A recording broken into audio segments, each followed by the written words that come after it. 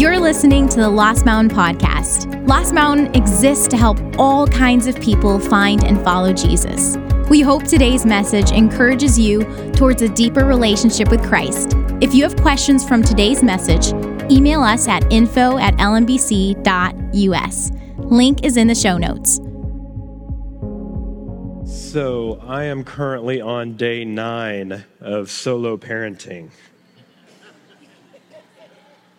Since Julie and Beth have been in South Africa, and I found out very early this morning that their flight has been canceled. So they will no longer be returning to the Atlanta airport tomorrow morning. They will be returning Tuesday afternoon. So I get a solid 11 days out of this.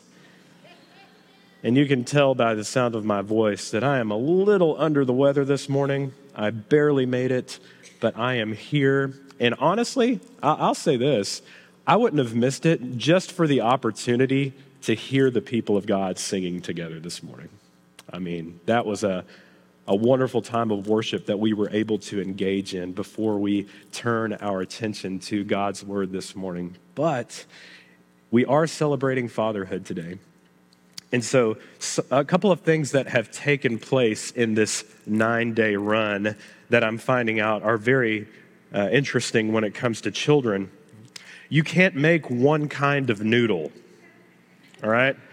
So last night I had 2 pots on the stove and they had different noodles in each pot.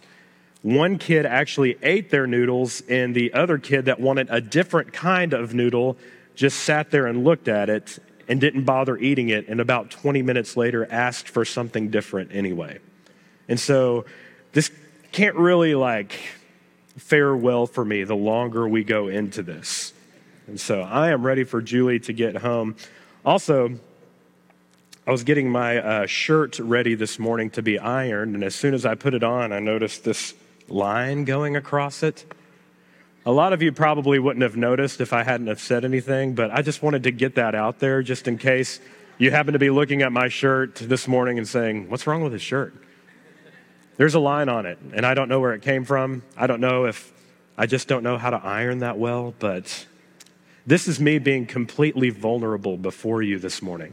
I'm not feeling well. My wife has been gone overseas for almost 10 days. I can't iron my shirt. These things have been frustrating, but nevertheless, we turn our attention to God's word this morning. But before we do, I want to acknowledge what we are celebrating today specifically, and that is fatherhood. And to the men currently raising children of your own, continue demonstrating that our Heavenly Father is consistent and present. To the men who've stepped into the role of fatherhood, through foster care, adoption, or caring for a family member's child, continue demonstrating that our Heavenly Father adopts us into his family through the atoning work of Christ Jesus. To the men currently estranged from their children and want nothing more than that relationship to be mended, may the God of all comfort provide a path for you leading to peace and to reconciliation. And to the men grieved by the loss of their fathers, who are navigating a strained relationship with their fathers or carry the wounds of absentee fathers, remember, based on Psalm 68:5, a father to the fatherless, a defender of widows, is God in his holy dwelling. So fatherhood, like everything else in all of God's creation, is in the process of being renewed by the finished work of Christ. And until that takes place, let's place ourselves under our Heavenly Father's acceptance that's ours in Christ. I'm so glad you're here this morning. I'm so glad, specifically for the fathers in this room, that you're staying in the game and you want to model the consistency of our Heavenly Father to your families. That's very commendable. So go ahead and turn in your Bibles this morning to Genesis chapter 4. Just by way of recap, Matt covered the first 3 chapters of Genesis last week. We're going to press fast forward a little bit and try to cover chapters 4 through 11 today.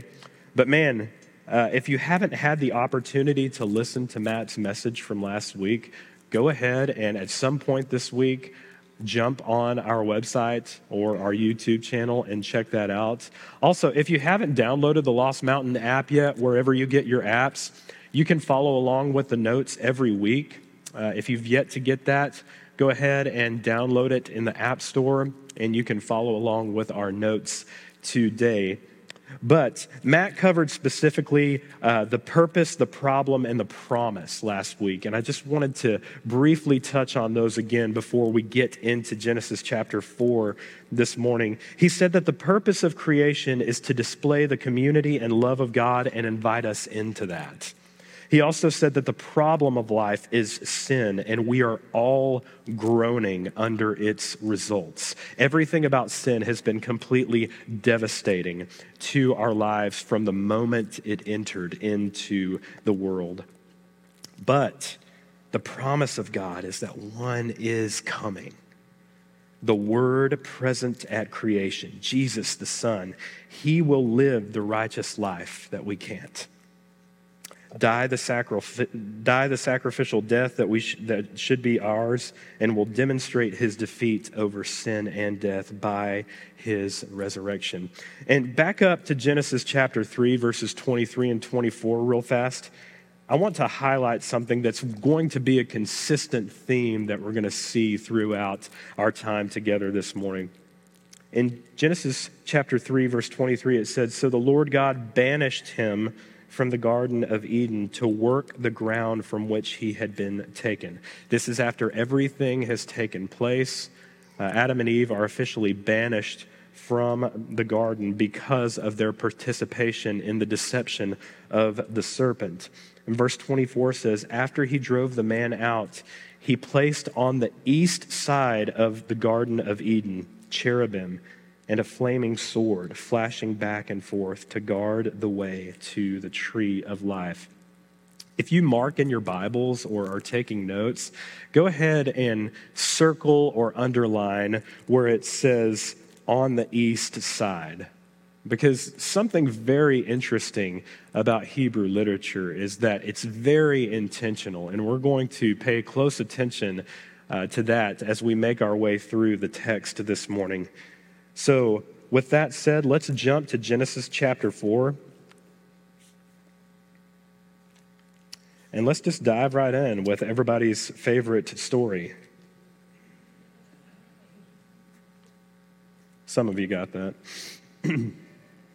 So, beginning in verse 1, Adam made love to his wife Eve, and she became pregnant and gave birth to Cain. She said, "With the help of the Lord, I have brought forth a man." Later she gave birth to his brother Abel. Now Abel kept flocks, and Cain worked the soil. In the course of time, Cain brought some of the fruits of the soil as an offering to the Lord. And Abel also brought an offering, fat portions from some of the firstborn of his flock. The Lord looked with favor on Abel and his offering, but on Cain and his offering he did not look with favor. So Cain was very angry, and his face was downcast. Then the Lord said to Cain, "Why are you angry? Why is your face downcast? If you do what is right, will you not be accepted? But if you do not do what is right, sin is crouching at your door. It desires to have you, but you must rule over it." Now Cain said to his brother Abel, "Let's go out to the field." While they were in the field, Cain attacked his brother Abel and killed him. Then the Lord said to Cain, "Where is your brother Abel?" "I don't know," he replied. "Am I my brother's keeper?" The Lord said, "What have you done?" "Listen, your brother's blood cries out to me from the ground. Now you are under a curse and driven from the ground, which opened its mouth to receive your brother's blood from your hand. When you work the ground, it will no longer yield its crops for you. You will be a restless wanderer on the earth." Cain said to the Lord, "My punishment is more than I can bear. Today you are driving me out from the land, and I will be hidden from your presence. I will be a restless wanderer on the earth, and whoever finds me will kill me." But the Lord said to him, "Not so. Anyone who kills Cain will suffer vengeance 7 times over. Then the Lord will put a mark on Cain so that no one who found him will kill him. So Cain went out from the Lord's presence and lived in the land of Nod. What does that say? East of Eden. Something very significant as well.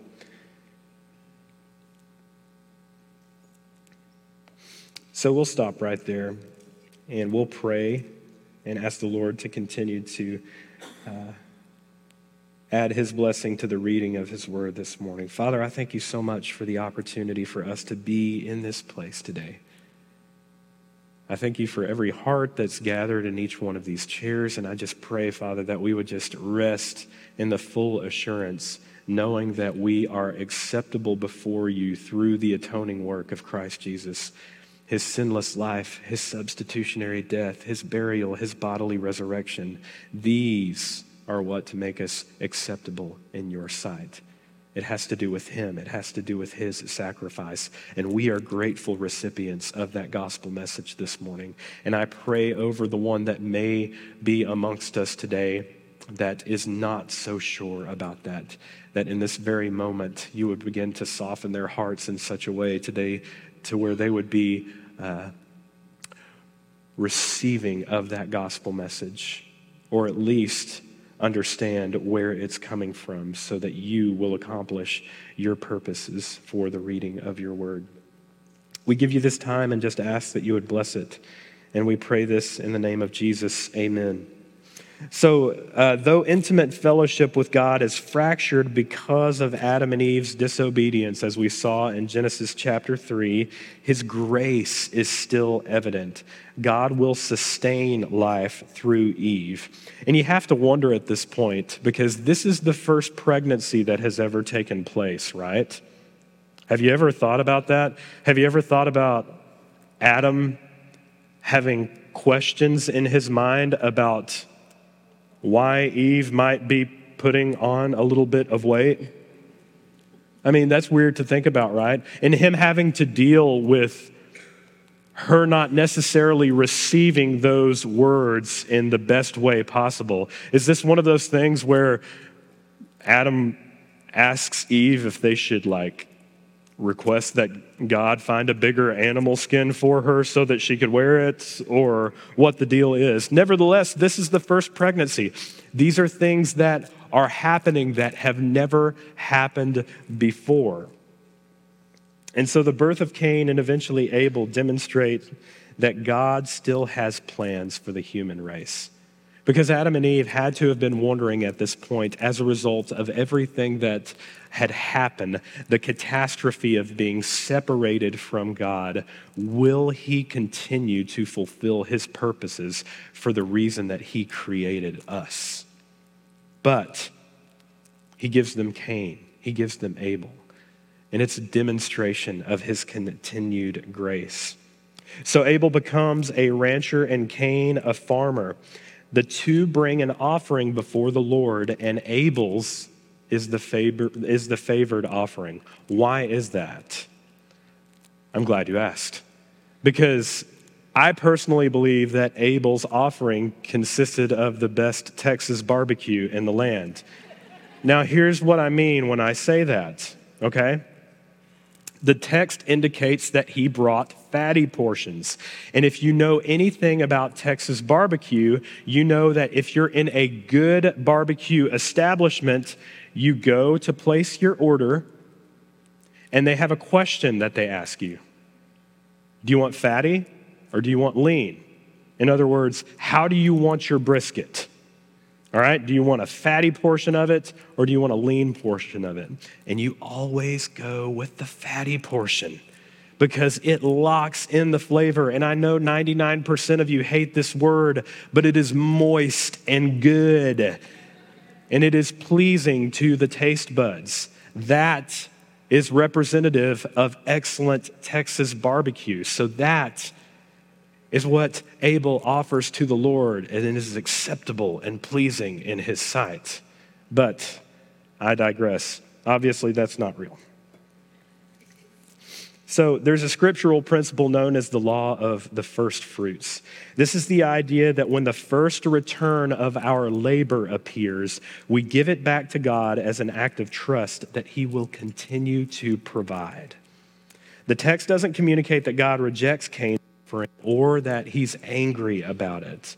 He just sees when a heart is devoted to him and when a heart is simply going through the motions. That's why Cain's offering is not accepted. Because both of them present an offering, but one of them is actually intentional about what he sets before the Lord. But one of them, it's kind of like, it's some of it. I mean, he'll receive it. He won't be that upset about it. But this is the first point that I want us to consider this morning, because this actually speaks to us as individuals today. What are we offering before the Lord that is acceptable and pleasing in his sight? So if you're taking notes this morning, you can fill in the blanks where it says, God is worthy of the best of my flock, not merely some of my crop. And so, are you and I living with a faith that produces the deep trust that God will provide for us? We will give the first fruits as an act of trust that God is going to provide for the future. And that's what Abel did. But unfortunately, that's what Cain refused to do. And this manifests itself in different ways for us today. So like, do you budget your finances in order to give back to God generously and sacrificially? Do you structure your day recognizing that your heart may plan your way, but it is the Lord who establishes your steps? So are you giving God from your first fruits, or are you simply tossing him the leftovers? And as I was piecing this together this week, I mean, it's such an interesting thing when you have to stand before people and craft a message from God's word in such a way, because it is, it's kind of plucking at my heartstrings before I stand before anyone and preach that. So I have to ask myself these questions in order to be able to stand before you and ask them if you are as well. And so, where are we in our radical generosity and our sacrificial giving when it comes to what rightfully belongs to the Lord? Because each and every day we have the opportunity to fill our lungs with breath, and we have functional use of our appendages simply because God wills it so. Everything about our lives, everything about our mobility, everything about our opportunities to go and to earn so that we can have the home and the food and raise the children and buy the 2 different kinds of noodles so that they will eat them, is because God wills it so. He is the creator and the sustainer of all things. As I made that reference on week 1 of this series in the general overview of the book of Genesis, God is the sustainer of all of life. And so are we giving him from our first fruits, or are we simply tossing him the leftovers with a lack of regard for who he is and the amount of blessing that he has poured out on our lives so that we may be benefactors of his good creation? Now, it's significant to note that Cain doesn't envy his brother's wealth or success either. He envies Abel's spiritual status. If you've been in church for any length of time, you understand that church folks have a problem with envy from time to time. So hear God's warning to Cain. Back in verses 6 and 7 of Genesis chapter 4, then the Lord said to Cain, why? Why are you angry? Why is your face downcast? If you do what is right, will you not be accepted? But if you do not do what is right, sin is crouching at your door. It desires to have you, but you must rule over it. I mean, this is what's waiting on us every single day of the week, right? Sin is crouching at your door. Matt made mention of it last week. Sin is often crouching at your door on your way to Sunday morning Bible study or to the Sunday morning service. Your kids are driving you insane. Your spouse is driving you insane. This is another opportunity for the enemy to get a foothold on our lives, to distract us from the things that God wants us to concentrate on while we're here together worshiping as the body of Christ. And so what are these things that we become susceptible to over and over again? The amount of sin that crouches at our door that we just give way to. And sometimes we're not even thinking about it. Sometimes we just end up angry. Like with this line across my shirt that every one of you keeps looking at. Stop looking at the line on my shirt, okay? So go to Genesis 4:9. Then the Lord said to Cain, where is your brother Abel? And look at the disregard of his response. I don't know. Am I my brother's keeper? And this is interesting because if you'll recall in Genesis chapter 3, verse 9, when the Lord is walking to find Adam and Eve after everything had happened, what does he say? He says, where are you? Do you legitimately think that God doesn't know where they are? So why is God asking questions if he is the omniscient God who knows everything? It's simply that he is graciously offering Cain the opportunity to acknowledge the condition of his heart through confession. Sin crouched at Cain's door and completely consumed him, but God is inviting him to come clean and confess. And it is no different for you and I.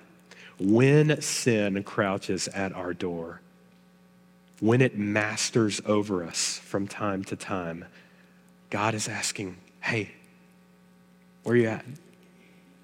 Where'd you go? So when God asks where you are, it is my recommendation to you, as it is to myself, that you run to him as fast as you can. Don't stay in the darkness. Take him at his word that he is the wonderful counselor whose intention is always restoration. His intention is always to restore you. Don't be afraid of his question. Hey, where are you? I was thinking about this as I was writing it down, and there have been so many opportunities or times in my life where I have been susceptible to a particular shortcoming, and I just had this picture in my mind of God asking, Jake, where are you? And I instantly wanted to be like, hey, I'm right here. Come find me, please. I can't get out of this. I need to be able to get out of this. I'm right here, please. This is where I'm at. And so we need to be that way when it comes to God asking us, where are you? Where are you? But Cain says, am I my brother's keeper? So what Cain is demonstrating over and over again is that he prefers the darkness over the light. And I probably wouldn't have to ask for a show of hands, but how many times have we as individuals preferred dark places over light places with the decisions that we've made? I mean, we've all been there. We've all made a decision completely contrary to the character of God, and we've often surprised ourselves. And don't pretend like you don't have a thought or two that comes to your mind throughout the day, and you're thinking to yourself, where did that come from? My goodness, I'm surprised at myself that I had a thought like that, so horrendous or despicable. Sin grows deep, and it is there, and it is present, and we have not been completely delivered from its presence yet because simply Jesus has not come back yet. And so even the Christian, especially the Christian, the follower of Jesus, is going to deal with sin until that happens. And so this is an opportunity for us to gather as the corporate body of believers in Christ in this local context to be able to encourage one another. This should be the most open and honest body of people that we interact with on a weekly basis. And in order for us to get there, it's going to have to get pretty uncomfortable. But at the same time, it's worth it. It's worth it because we need one another. Intergenerationally, like the fact that I love that our home groups, and we wanted this to happen, and I'm so glad that it did, but our home groups this summer have so many different generations present in them. We have older people, we have younger people, and they're bouncing ideas off of one another. And older people are sitting there and being able to process how younger people think and vice versa. And there is this deep encouragement that is taking place in these home groups that will inevitably result in us growing closer and closer to one another and being able to trust one another, as this particular family of God should. So ironically, Abel's blood is what cries out from the ground when he himself has not uttered a word in the story at all. Have you noticed that? Abel doesn't talk in the story. Cain has made the decision to remain in darkness. Therefore, God banishes him from community with a severe type of mercy. That's a severe mercy. The mark that God places on him is certainly a reminder of his sin, but will place him under God's divine protection. Isn't it amazing to see how quickly God follows judgment with grace? That's what he does. He follows up his judgment with his grace.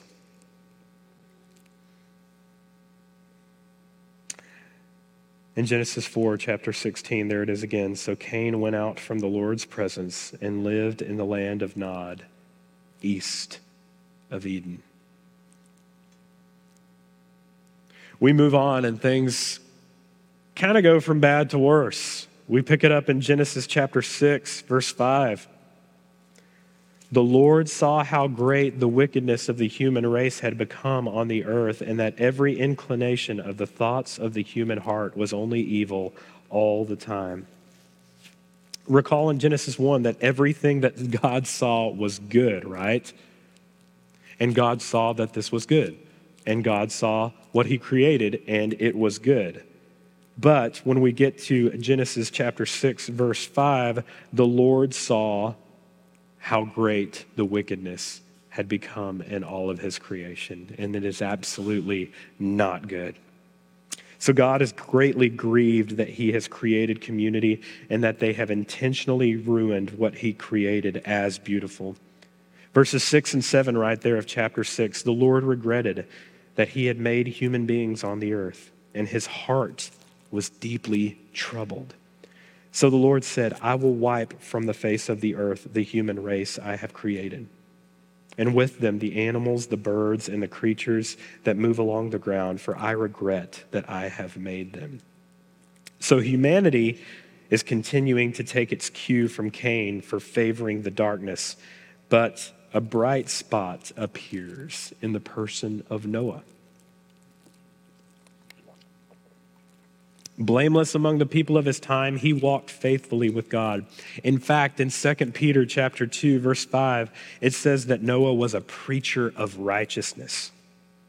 So, right, God gives him a very odd blueprint to construct a very large boat. He takes his Father's Day gift card.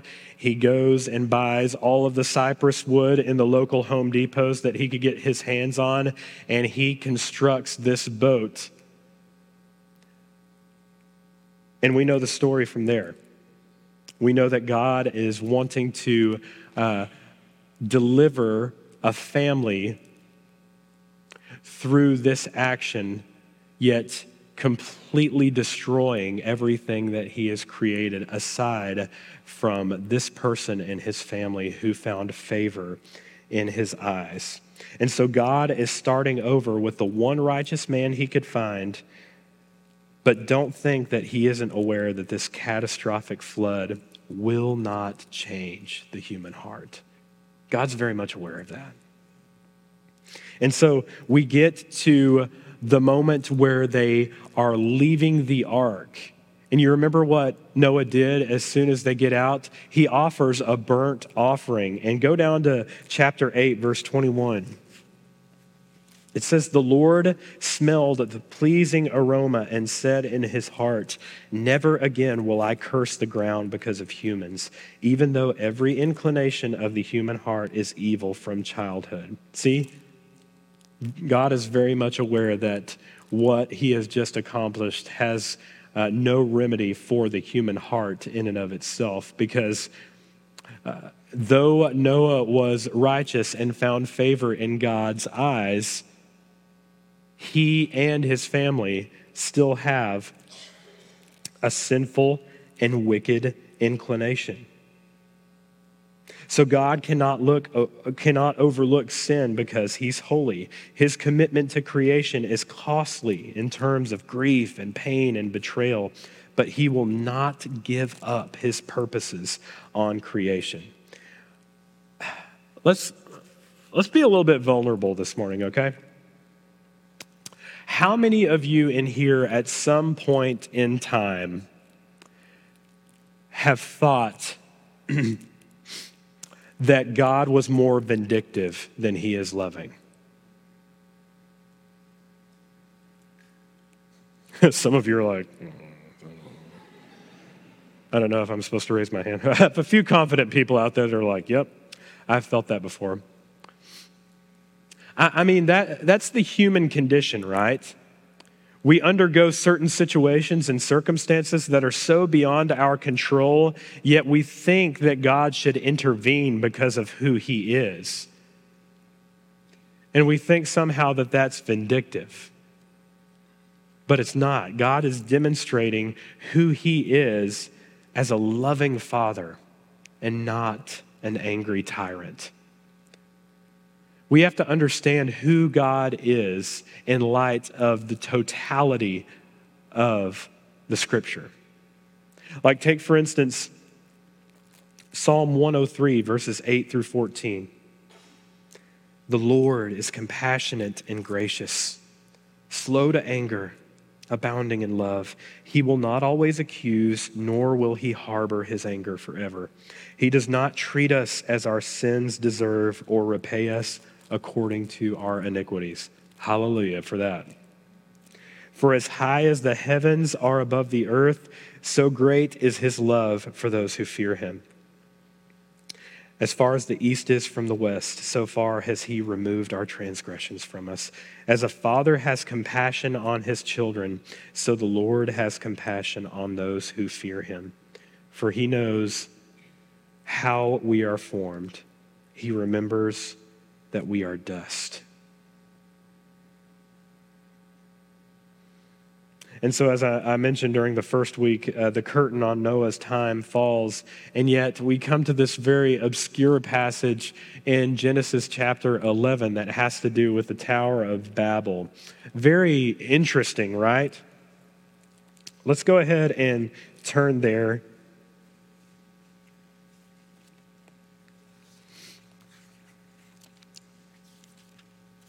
And read this real quickly together. So, kicking off in verse 1 of chapter 11, "Now the whole world had one language and a common speech. As people moved eastward, they found a plain in Shinar and settled there. They said to each other, 'Come, let's make bricks and bake them thoroughly.' They used brick instead of stone and tar for mortar. Then they said, 'Come, let us build for ourselves a city with a tower that reaches to the heavens, so that we may make a name for ourselves.'" Remember, we talked about this as well. This is the human condition, right? This is at the heart of self-righteousness and self-absorption. We want to make a name for ourselves. We want to plant our flag. We want to be important. We want to shine in whatever type of discipline that we're in. And there's nothing wrong with that to the extent of it is God glorifying, but at the same time, we want to begin to receive the fruit of our labors. And so these people want to make a name for themselves.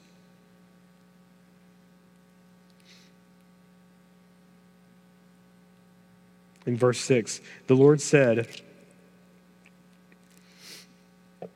"If as one people speaking the same language they have begun to do this, then nothing they plan to do will be impossible for them. Come, let us go down and confuse their language so they will not understand each other." So the Lord scattered them from there over all the earth, and they stopped building the city.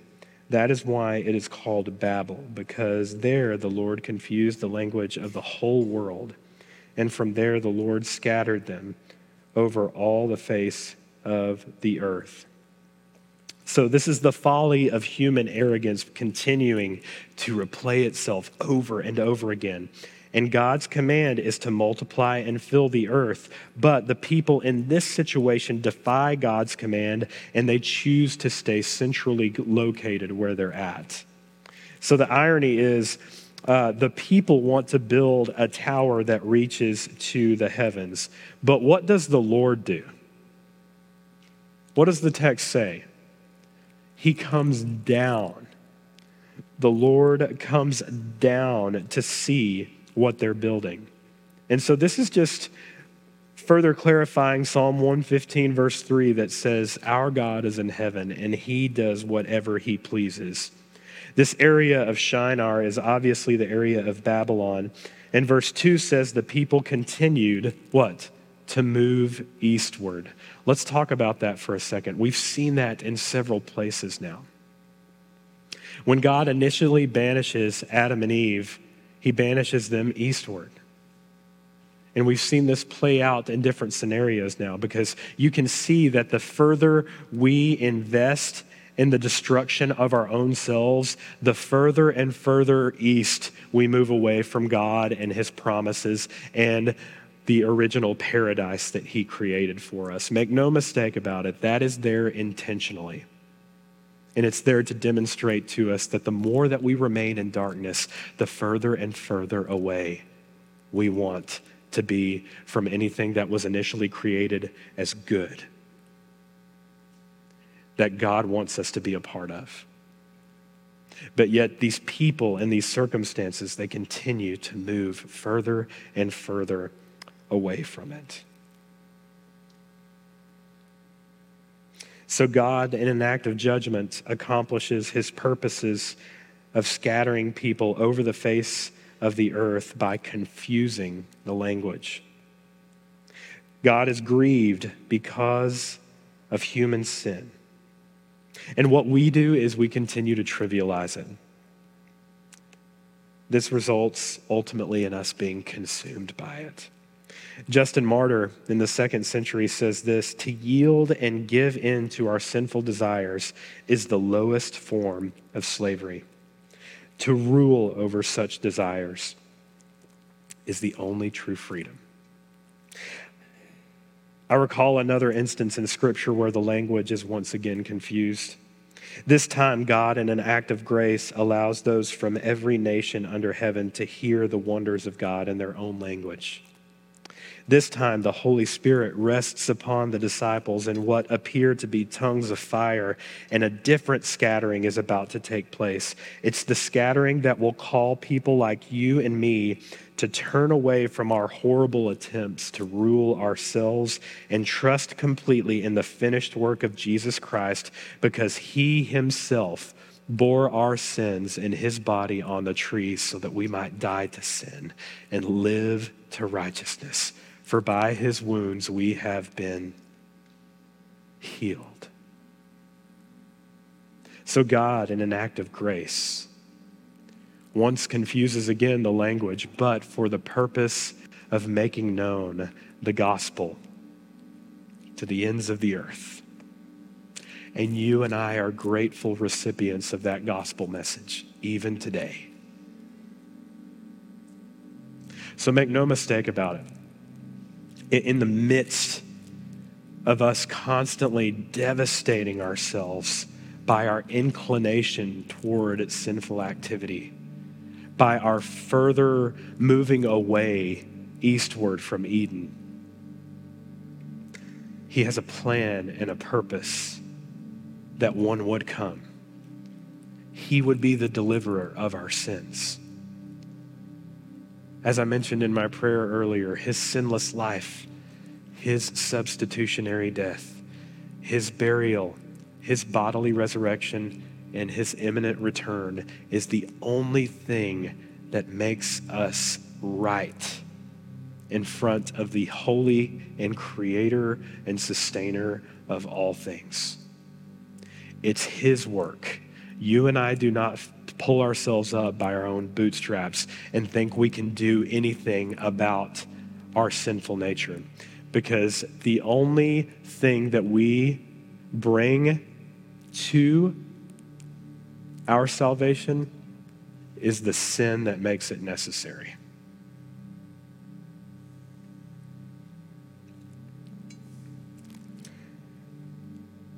And I struggled with this last point, but the simplicity of it just made me think, yeah, that's what it is. God wants us to repent. He just wants us to repent. He wants us to turn away from habitual sinful activities and run to him, as I said before, so that we no longer wallow in the things that were completely destructive to us. And so I want to give you an opportunity to sort of come before the Lord in humility this morning. This is something different than what we usually do, but I want to invite you guys to reflect on any temptation or sin that you simply need to confess to God right now. Maybe there's something that you just can't let go of or you can't stop participating in, and you beat yourself up over it.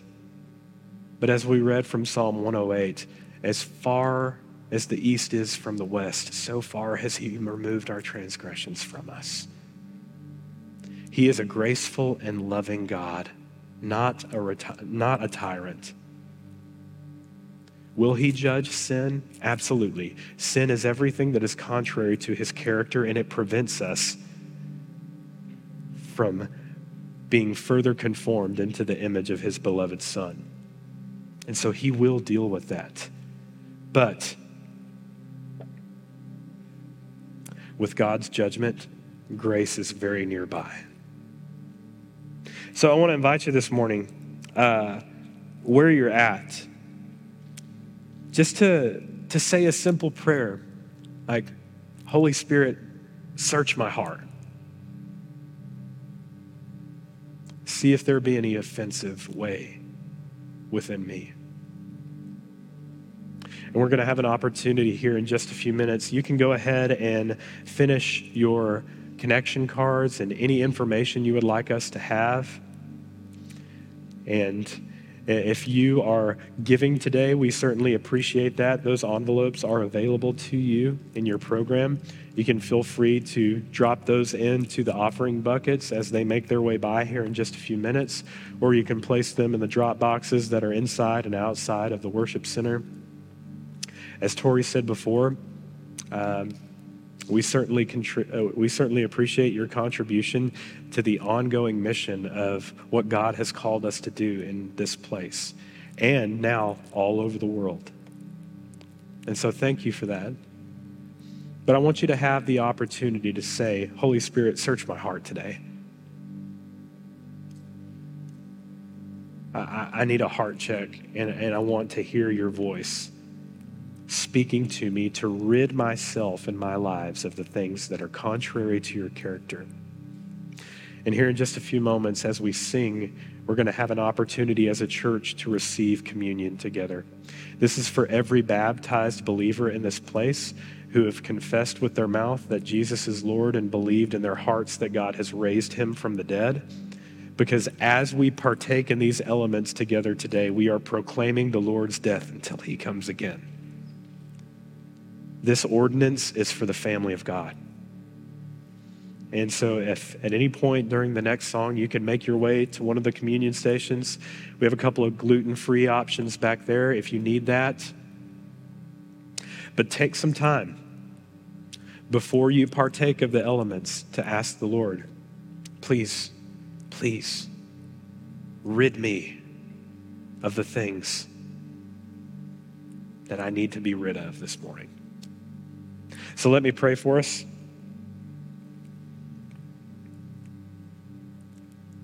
Father, you are a gracious and loving and compassionate Father.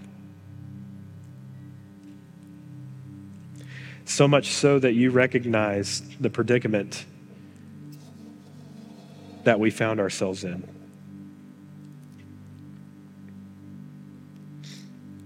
And you enacted a plan of redemption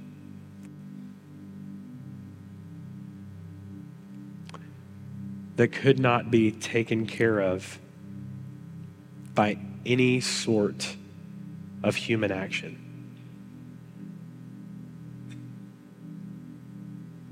So I pray this morning that Jesus would be so much sweeter to us through the recognition of what he has accomplished in his life and his death and his resurrection.